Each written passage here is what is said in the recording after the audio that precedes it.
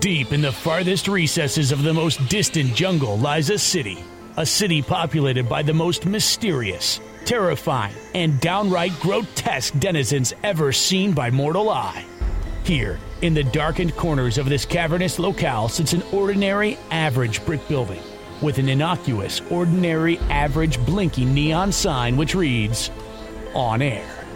It is here where each week Seth Breedlove and Mark Matsky convene to discuss the greatest mysteries the world has ever known. Now, zip up your leather pants, slap on the clown paint, and don't forget to eat something light as we begin our journey through Monsteropolis.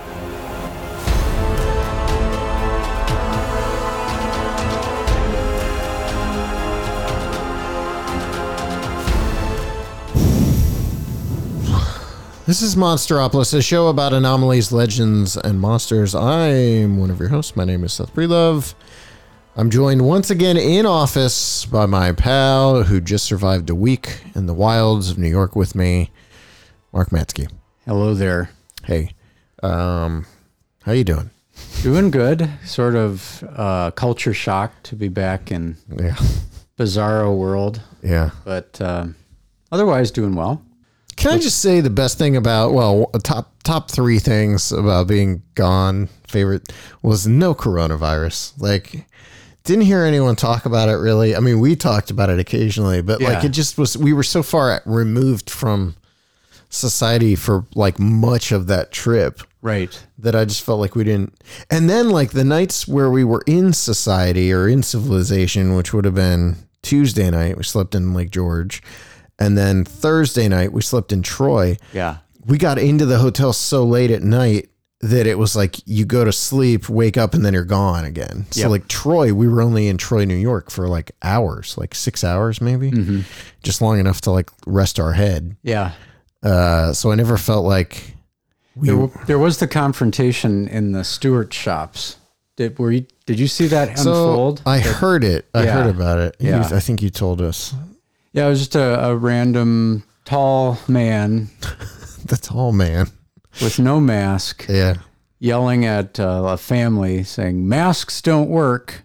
Oh, it was a family. Yeah. Cool. And the mom was like, I'm a frontline worker and I'm here to tell you they do. Uh-huh. And he just left. But that's the most virus related tension I think we experienced the whole time we were gone. That and just sitting down to eat, having to put masks on to move about. To walk into the restaurant, to sit down, to eat. Yeah. So we did discuss the ins and outs of that, but you're right. I mean, for the most part, it didn't even enter into conscious thought, which was welcome. And, you know, like in talking to a lot of the people we talked to, we were the first real like interaction they'd had with people outside of their social circle or family circle. And in some cases this was like their impetus to get out. Like I know from talking to Mike, this was like his thing. This was what got him back out into the woods for a few days. I don't know if it was that way with Steve Calls and some of his gang, but it was kind of surreal to hear that because for us, this was the same thing. Like, this was like our thing that got us out. Yeah. Same with Emily. I know Emily, like this was her first time back out in the woods and stuff in a while. And so I have no idea how to approach this episode. I want to give a quick plug for Alexander's show. It's on YouTube. It's called Sasquatch Out of the Shadows. Him, Andy, and myself did a sort of recap episode last night where we went day by day. I think we're probably going to do something similar on this. I don't know if it'll be quite as like mapped out. It wasn't mapped out last night, but we very, specifically tried to stick to day by day. I tend to get off track pretty quickly. So I'm sure it won't be quite as... That's episode 13, I believe. Yeah, so if you want, go to YouTube and look up Sasquatch Out of the Shadows. I haven't seen it yet. Okay. But Andy seemed really happy with how it went. Yeah, we had a lot of fun. That's cool. Yeah, I don't know where to begin. We got a bunch of questions. We have questions on, do we want to start with those on this episode, or do we want to get into those next episode? Because this is a two-parter. Maybe we should start with questions and then... Yeah, we could do that. Let's start with a few, maybe mix in we have a couple. So we have some questions on the official Facebook page for Monsteropolis. And I think I should probably start out before we even get into this and just explain what we were doing for someone who might be new to the show. We've been talking about it on the show for a while, but last week from very early Monday morning through Saturday afternoon, we were gone to upstate New York. Upstate New York and Western Massachusetts is like the easiest way to put it. We were making the new On the Trail of Bigfoot, The Journey, it's called. Very, very, a lot of the questions on Alex's show last night were about the movie, like how's this different from what you've done before and that kind of thing. So, maybe I should address that and also just talk to you about it, just because I'm curious to hear what your read on it is, having been a part of it. Yeah. But I know for me, what I kept saying on the show last night, and Andy and Alex echoed this as well, is I think the biggest thing that sets this apart from anything we've done before is this is very much about the STM crew, the crew that is making the movie. It's very much about our literal journey through upstate New York. And obviously we're way far out from when I'll actually get to start editing this, at least another 3 or 4 months away. Maybe 2 or 3 months. It just depends on how quickly we get into Bell Witch. But I think the biggest difference I've noticed is that it just very, very much focused on our trip. And my plan right now is to kind of use that as the narrative device, the storytelling device that'll propel all the rest of the film forward. So you'll be following our journey while also learning a lot about upstate New York Bigfoot history and Western Massachusetts, different investigative teams. And I mean, if you've seen On the Trail of Bigfoot, some of this is not going to be particularly new in terms of how the story is told. I don't want to deviate too far from what made On the Trail of Bigfoot On the Trail of Bigfoot. But I definitely think the thing that I've noticed the most is that just a very, very personal movie that will, very, very much focus on us. One of my takeaways is that there's a lot of everything in the Adirondacks. There's a lot of stories. You mentioned the history. There's a lot of history there, both just in general and related to unexplained phenomena. And there's a lot of park. There's a lot of mountains. And it was fun to kind of enter through the south and then move north, because at first you're sort of like, these are mountainous. Foothills, yeah. Kind of ridgy and cool. But then the further north you go, you come to see why it's such a important and well-populated, at least on the July 4th weekend, park area, because it really does resemble some of the other most rugged parts of the United States. It's fantastic. I keep thinking about that part of it and how I want to know as much now as I can about that part, because I feel like we saw maybe a quarter, if that. Yeah. Because the funniest thing is I've been there. This is my 4th time to the Adirondacks, and I thought I was like schooled in the Adirondacks, you know, like, and I mean, I guess being around Whitehall, I knew my way around Whitehall pretty good, like around the Pulteney River and around, that kind of stuff. But on Wednesday, we hiked up Hadley Mountain, and when we reached the top, I thought, wow, this is crazy. This is, quite a view. I guess we've kind of reached the, like I would think this is, probably the summit of like the Adirondacks, like, cause you're looking out and you can see, you're kind of level with all the mountains. And of course I was aware of the high peaks, but like, I don't know what that means in conjunction with where we are at that point in time. So, and It turns out that Hadley Mountain is like a half the size of Whiteface, which we went up on Friday to shoot footage, or Mount Marcy, which is the tallest point in New York, the state of New York, which we flew over in the helicopter. So yeah, you're right. It's just constant. It seemed like it was constant. The landscape was constantly evolving when we would go somewhere. Alex and I were talking last night about that speculator area being very similar to like West Virginia, like very Appalachian, hills and hollers and things like that. And then you start moving north, and it kind of flattens out a little bit here and there because you're getting to those valleys where the mountains kind of give out. Yeah. And then you head north up into the high peaks, and it's a whole new ball game. Like it's, it reminded me of the Cascades or the Olympic park that we went to out in the PNW. And yeah, at the end of it, I felt like we hadn't seen hardly any of it because really, we never really got to the western part of the park, and even the central part of the park. If you look at where the high peaks are, they're northeast, very northeast. Right.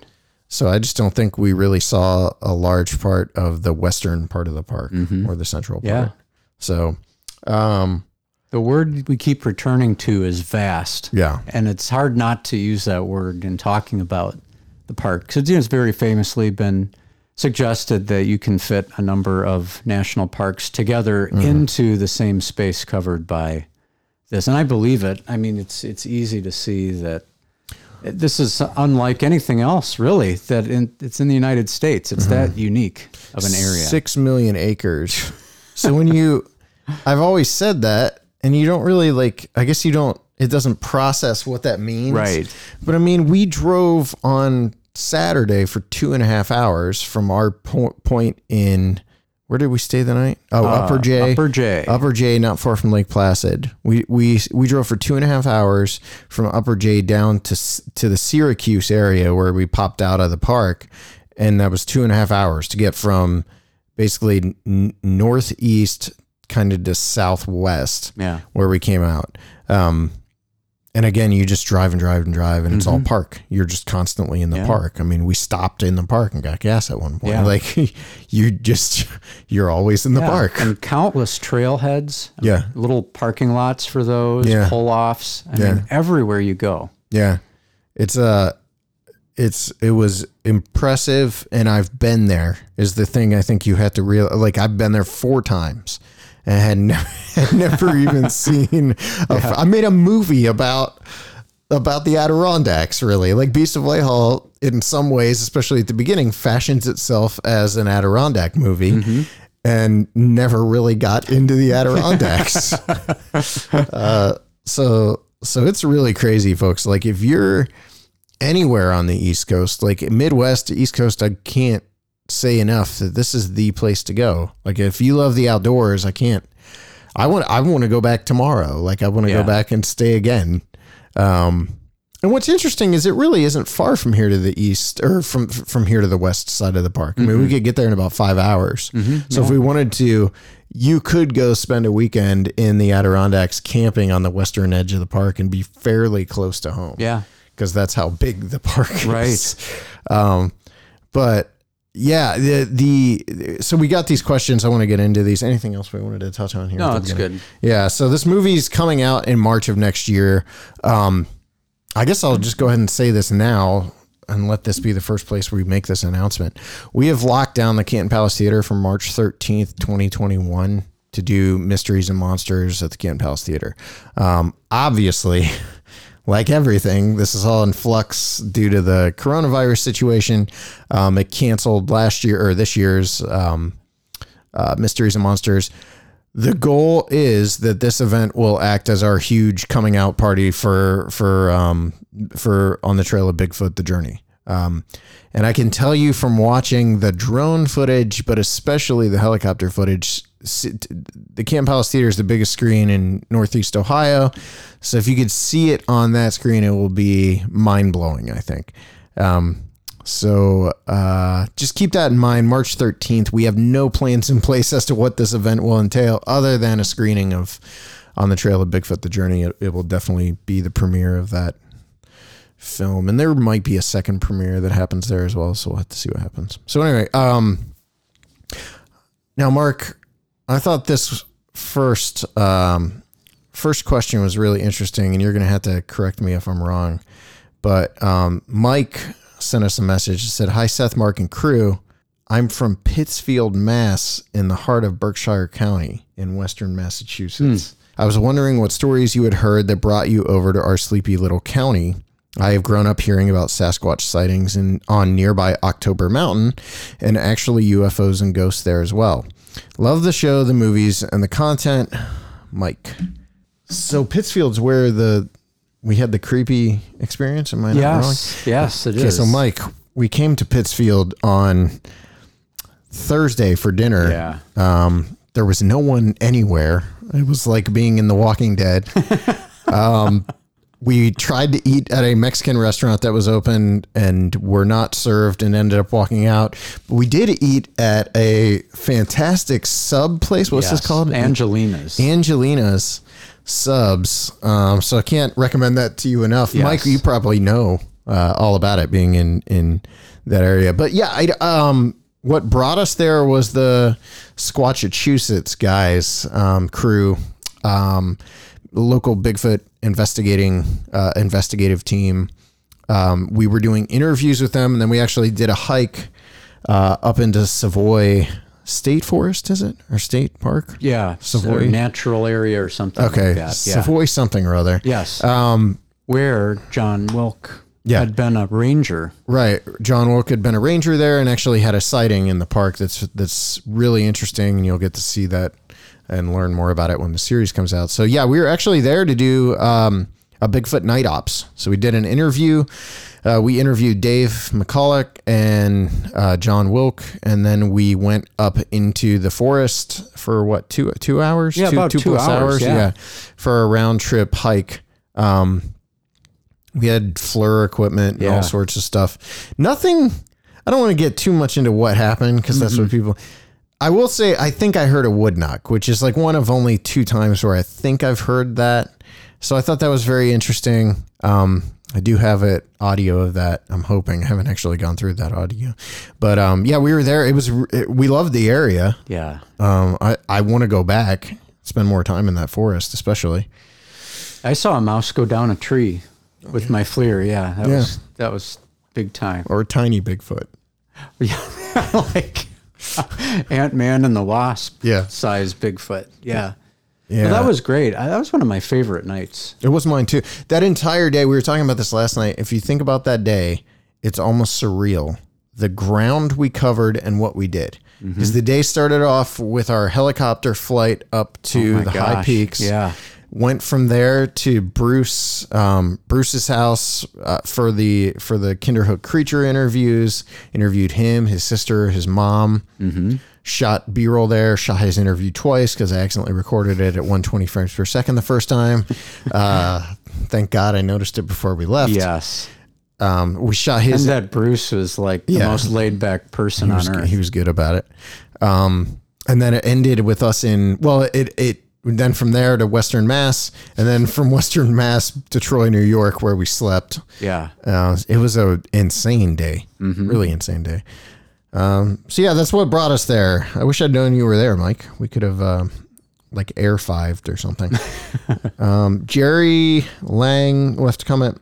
What have you learned about yourselves in terms of skeptic or a deeper understanding of the mythology after filming areas historically known by the cryptid community on this trip? Wow. It's a big question. Yeah, it is a big question. My initial reaction to it would be, what I've learned about myself is that I'm even more skeptical than I thought. And maybe that's just because the places where we were marked by, very historical reports. And it's just there's a sensation, I don't know, for me, there's a sensation about being in those areas where I'm on extreme, like, skeptic watch. And a part of it is that, like an invitation. I hope something happens. That's the best way to be, I think. I want to see anything out of the ordinary or unusual. And I don't know. I guess that's one of the things that I think I've talked about this before on the show, but there's a weird dichotomy in me where I'm just extremely agnostic when I'm out there. And when I'm not out there and I'm reading reports or researching, I'm like, oh yeah, of course there's something to this. And both of those ideas are always at war. Yeah. It's like an evil ping pong match going on inside all the time. Man, I don't know. Like for me, I don't know how to answer the skeptical side of that. Because for me, I've always thought if these things exist anywhere, they exist there. Because to me, it's just the habitat is there. Mm-hmm. Like it's there. There's no. Now, having said that, flying over the High Peaks Wilderness, there's areas up there that there's nobody. Like you can see the lakes and some of those ponds, and there are not people at those places. There's no roads to it. To hike up there is going to take days. And I'm sure there's people that do hike up there, but like it's not often. And so if they're anywhere, I think they're probably up there, especially during the summer. Like that would be the best place to hide out. Yeah. You got all the food you want. You're relatively secluded. And then you could head down into the valleys, during the winter months and spring or something. So as far as, my skepticism, I don't want to get too deep into like how I feel about the subject coming out of this. I don't think I've changed much from the X experience. I think on a personal level, this trip made me realize like, this is the way I really enjoy making on the trail of because of experiences like this. Mm-hmm. So like this, or the trip I took last year with Jason, and Shannon and Brandon out west, the trips that are not particularly like comfortable, where it's not, and this wasn't, I think I'd have a hard time saying we were roughing it. Like we stayed in hotels most nights or Airbnb or whatever. Two of them didn't have air conditioning. So read the listing carefully. Yeah. But, it wasn't like an STM shoot either, a movie shoot, where usually the movies are, like we set up especially the way we've been working for the last couple of years, is you set up in an Airbnb, people come to you shoot their interviews, and then you go out for like a little day trip and shoot some B-roll here and there. And it's not that it isn't exhausting, because it really is, but there's downtime, and you can take a nap in the afternoon, or you can get some food or like whatever. There was not downtime on this trip. There were, there was a point on Tuesday where we went to Lake George and we were there for maybe like 30 minutes. And then there was another point later in the week, I think. But I mean, Thursday and Friday, there was not downtime. We were in the car moving at all times. Yeah. And as exhausting as that is, and as much as I was fighting through migraines the first 2 days, this is what I really love about On the Trail of. It just feels completely different from the films. So when people ask me like, what's the difference between your movies and the On the Trail of series, I think more than anything, it's the creative end, like maybe more so than what people are actually seeing on screen even. Like I think there are differences between the films and On the Trail of. But I think from a creative standpoint, the real difference comes behind the camera. It comes to like from what we're doing, and how we work on these shoots. Like, wouldn't you say, because you've been with me on a few of the On the Trail of shoots, and you've also been a part of like, Bray Road and things like that. Right. Like, isn't there a pretty obvious difference between the production? Oh yeah. Yeah, no doubt. I mean, On the Trail of, there's very much a sense that every moment is a potential moment for something to happen. I mean, you're like documenting the journey itself. I mean, it's the name of this particular installment, and I think there's a reason for that. And there's creativity, like you said, with that you don't necessarily have the other way, or it's a different type. This is, I guess, more dynamic in a way. Well, yeah, I think too, On the Trail of is all about just getting what you can in the moment. Right. Because you're documenting what's actually happening. So you're not going to do a retake or any of that kind of stuff. Exactly, yeah. And so on the movies, Zach is the director of photography, and he kind of dictates the look of the film. And then during the recreations, I'm kind of dictating the look of the recreations, but everything's following those styles. Like those two, that's it. Yeah. On the trail of, I'm handing cameras to anyone who will hold a camera. Right. And you're like, please shoot this so we can get something. Right. And I mean, I think it's it's like true documentary. Our films, I've said this for a while, our films are not, I don't think of our documentary movies, the feature length movies, as straightforward docs. They kind of like merge a film style, a filmic narrative style with documentary. That's not to say we're faking anything or telling people what to say, but everything is being shot very, very methodically. Yeah. And this is very much not that. Right. Like, yeah, no, it's true. It's 100% not that. I think Andy and I were talking about this where, you go to a location and on a shoot like this, you get what you get. If it's a sunny day and beautiful, then that's great. If it's raining, that's what you're going to get. You're probably not going to come back to that location. Yeah. So there's just a sense of viewer there that it comes through very clearly with this. You also have to throw out any sense of like ego or self-importance, especially for me as the guy who's editing this. Cause like I was looking through footage and Andy shot me talking to you guys in front of the car and I look like I just crawled out of bed because I did. Yeah. So like, am I going to use that? I don't know. I look horrible, but like it just is to me, it's very different from, from the movies. It's just, it's completely its own thing. It's funny because right now I'm high on this idea of On the Trail of Bigfoot, the journey on the experience of making it and everything. And the usually what happens is I get real up on one thing and then, like one style. So we go make an On the Trail of, and then I'm ready to go make a narrative or the more, not a narrative, but the more like filmic style doc. And this time around, I'm like just ready to go make more On the Trail of. Really? Yeah. I'll get myself in the headspace I need to be for Bell Witch, but, right. I could go make tomorrow another On the Trail of series. Like that's where my head is, like that's what I want to do. I don't know. I could see where you can definitely burn yourself out on it though, because I know when we made it On the Trail of UFOs, I got kind of burned out on that on the Trail of style. Like I was ready to go make Mothman Legacy when we were finally ready to go shoot it. So I like the fact that we can bounce back and forth between the two styles.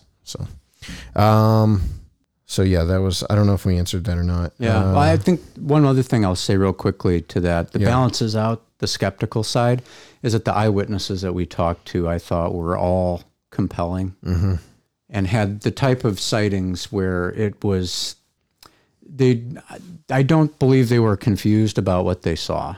And I don't know, I found them to a person believable, and the details that they shared gave me no reason to doubt what they were saying. So that's the type of things that you're holding in balance with each other. The second part of his question, where a deeper understanding of the mythology after filming areas historically known by the cryptid community on the Strip. The thing that jumps to mind is the Kinderhook creature stories, because like I really only am aware of that more recently. I was told about it by Paul while we were filming Beast of Whitehall. And there's actually an interview in Beast of Whitehall from a newscast that's relating to the Kinderhook creature. But I think actually going to Kinderhook and seeing the area and seeing the house, the thing that I kept saying is it's Minerva of it's like the Minerva of New York. Yeah. Like it's, these big rolling hills and forests. And interestingly, like Alexander thinks you could probably stay in that forest all the way back up into the Adirondacks, like if you wanted that cover. Yeah. So, Kinderhook, I think I have a greater appreciation for the area where it took place. I want to learn more about the story. And I'm also really excited to tell that story because it's kind of a mini STM movie in the middle of this big, like, epic journey. Yeah. So, it was like that for me for Whitehall, because I'd never been to Whitehall before. Yeah. So just to be there and to see it for myself, be out on Aber Road. There were some insights that we gained, I think, by a little extra The Pulteney River. Yeah. thing. Yeah. Yeah, that'll probably come out in the doc itself. But yeah, I mean, for me, that was just to be able to see it for myself and to get a sense of how remote Abair Road was. I mean, I had heard all the descriptions, seen the movie, obviously, but until you're driving out there and really getting a sense of what's around or not around, that was definitely kind of an insightful trip to see that, when you talk about Whitehall, the village of Whitehall and the surrounding area is very much falls into that category of rugged, even though it's not in the high peaks area per se. It's rugged and wooded enough to make all of that very plausible. Yeah. Yeah, I think there were a lot of moments like that on the strip where you get a greater understanding, and that Pulteney River walk was probably one of the keys for me, because you could really see where the river is in conjunction with where Abair Road is, how close you are to that field where they saw the Beast of Whitehall. But then to also see on the helicopter flight the way those mountains spill out into the valleys and then just kind of taper off. And the guy pointed where Whitehall is, and it's like right at the base of these. It's in the movie in Beast of Whitehall, I think it's stated multiple times at the base of the Adirondack Mountains, but I didn't understand what that meant until I saw they're at the base of the mountains. Yes. Like they spill out right there, and so some creature coming down out of the mountains into the valleys, it would make sense for that thing to end up in. It just would get funneled Whitehall. right there. Yeah, it would end up there naturally, just following the flow of the land. Okay. Question. That's a text from my wife. Did the helicopter ride scare you? Did the helicopter ride scare you? It scared me. Yeah. It's like, they better come back alive. How did you feel about that on the ground?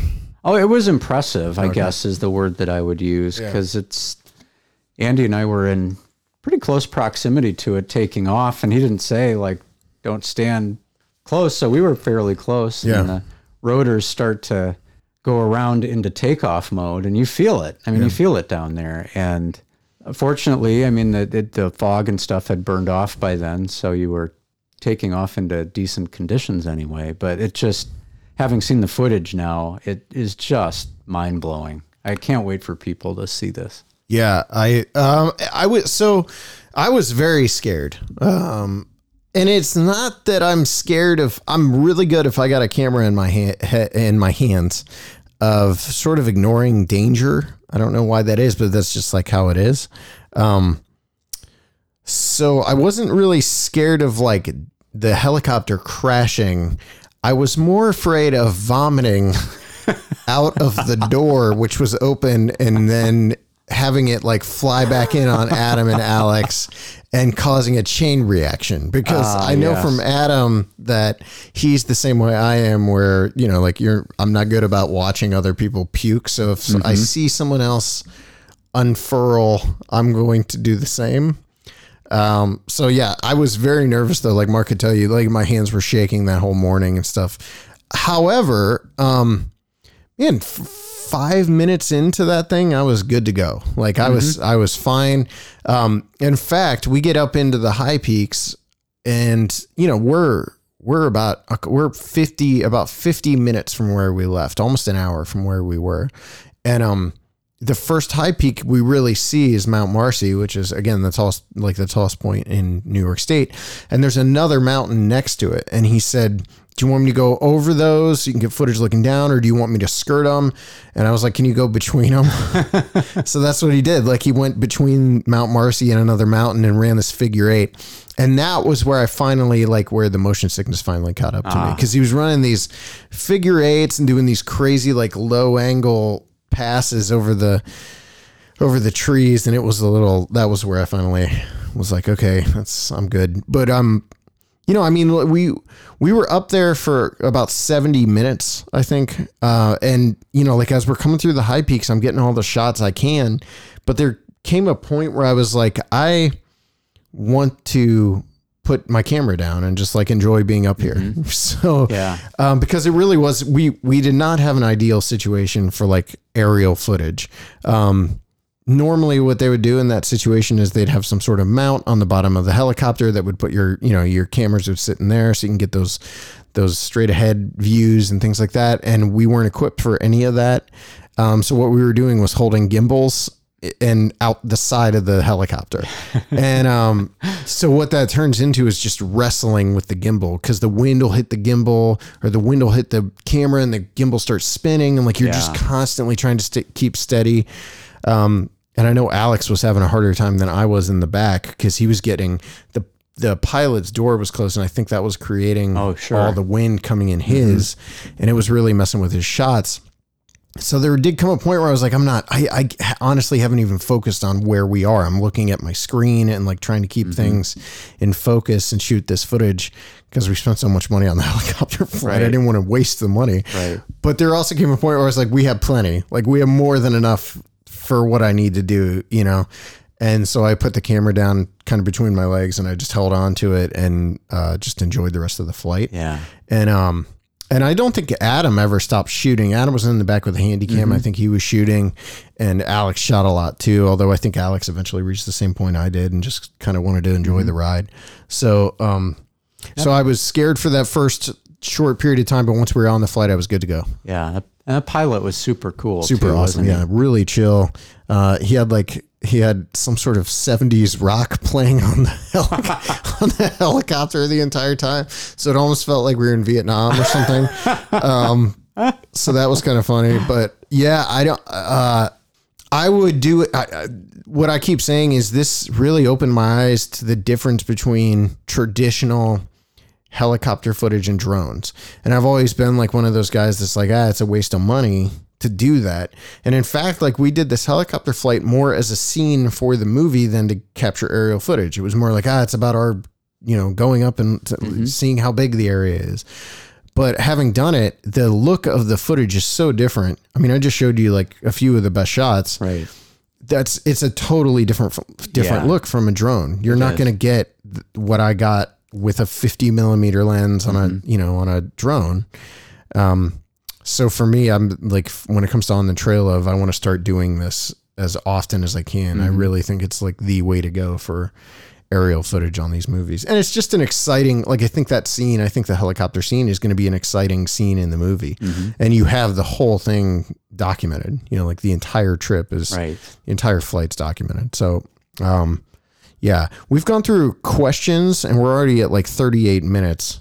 Do we want to talk a couple minutes more and then wrap up this episode? And then on the next episode, we can kind of go through the trip itself. Yeah, that sounds good. But yeah, the thanks for asking questions. Again, like, if you can learn, probably some additional insights to this trip from Alex and Andy on Alex's podcast. I mean, there was a lot that Alex and Andy and I talked about, especially this idea of like full circle. And how, On the Trail of Bigfoot, the first series really was a throwback or a callback to Minerva. Like, we interviewed Barbara, and there's the Rise of the Monsters episode where Minerva keeps getting brought up, and the whole series is it starts in Northeast Ohio with you and I. Yeah. This episode, or this movie, is like part 2, which is fitting because Minerva was part 1 of Small Town Monsters. Whitehall is part 2. This is part 2 of On the Trail of, and it's the Whitehall thing. Wow. So like, we go back to Whitehall, and we, like, it's just an interesting, like, full circle kind of thing. But there were other things that I thought, and we all talked about, that seemed like a full circle. Like, Alex shot the first On the Trail of series, which was On the Trail of Champ. Which is Lake Champlain's right there. Like, we drove past Poor Henry, where he shot some of On the Trail of Champ. And Alex now is like a cinematographer on the Trail of alongside me. So it's kind of like we're working in tandem on this one. Wow. And then you've got the Andy thing. Andy's been doing this since he was 13 years old, since you guys went on, I guess 12 if you want to, like, since we were filming Minerva, but 13 is when he went to do Boggy Creek Monster, and now he's shooting a movie. It's going to be surreal to see. Like, the cinematography on this movie will be myself, Alexander Pedikov, and Andy Matsky. Right. So like, it's just there were a lot of like full circle kind of moments for me on this shoot. Yeah. And it was 5 years ago, almost to the day, I don't know if you knew this, but it was 5 years ago, almost to the day, that I shot Beast of Whitehall while we were there. Like, it was in, I believe it was July 4th weekend, 2015, when we first went and did the initial on the trip, or Beast of Whitehall shoot. Wow. So, yeah, there were a lot of weird, what a certain paranormal film group would call synchronicities. Or Sting. Yeah. Yeah. So yeah, there's a lot. I mean, we're going to get a little bit more into some of this in the next episode, but it was a really memorable trip. I'm really excited to get trailers out for this, to get the movie out. I think people are going to be blown away just by the scenery. Mm-hmm. So, next episode is coming up, part 2 of our On the Trail of Bigfoot, The Journey recap. You can, tune in to that next week. Send us mail, monsteropolismail@gmail.com. You can also follow us on Facebook, Instagram, and the rest of that stuff. So leave us a rating and review on iTunes. Oh, one more thing.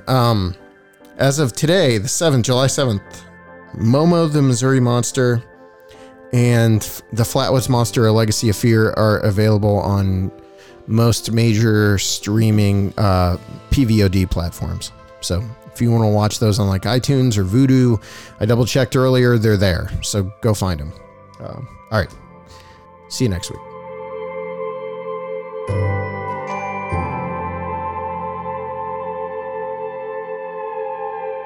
Monsteropolis is proudly presented on Wadsworth Community Radio 97.1 FM or streaming live at wadsworthcommunityradio.com. It is proudly underwritten by Thurber's Jewelers on the Square in downtown Wadsworth.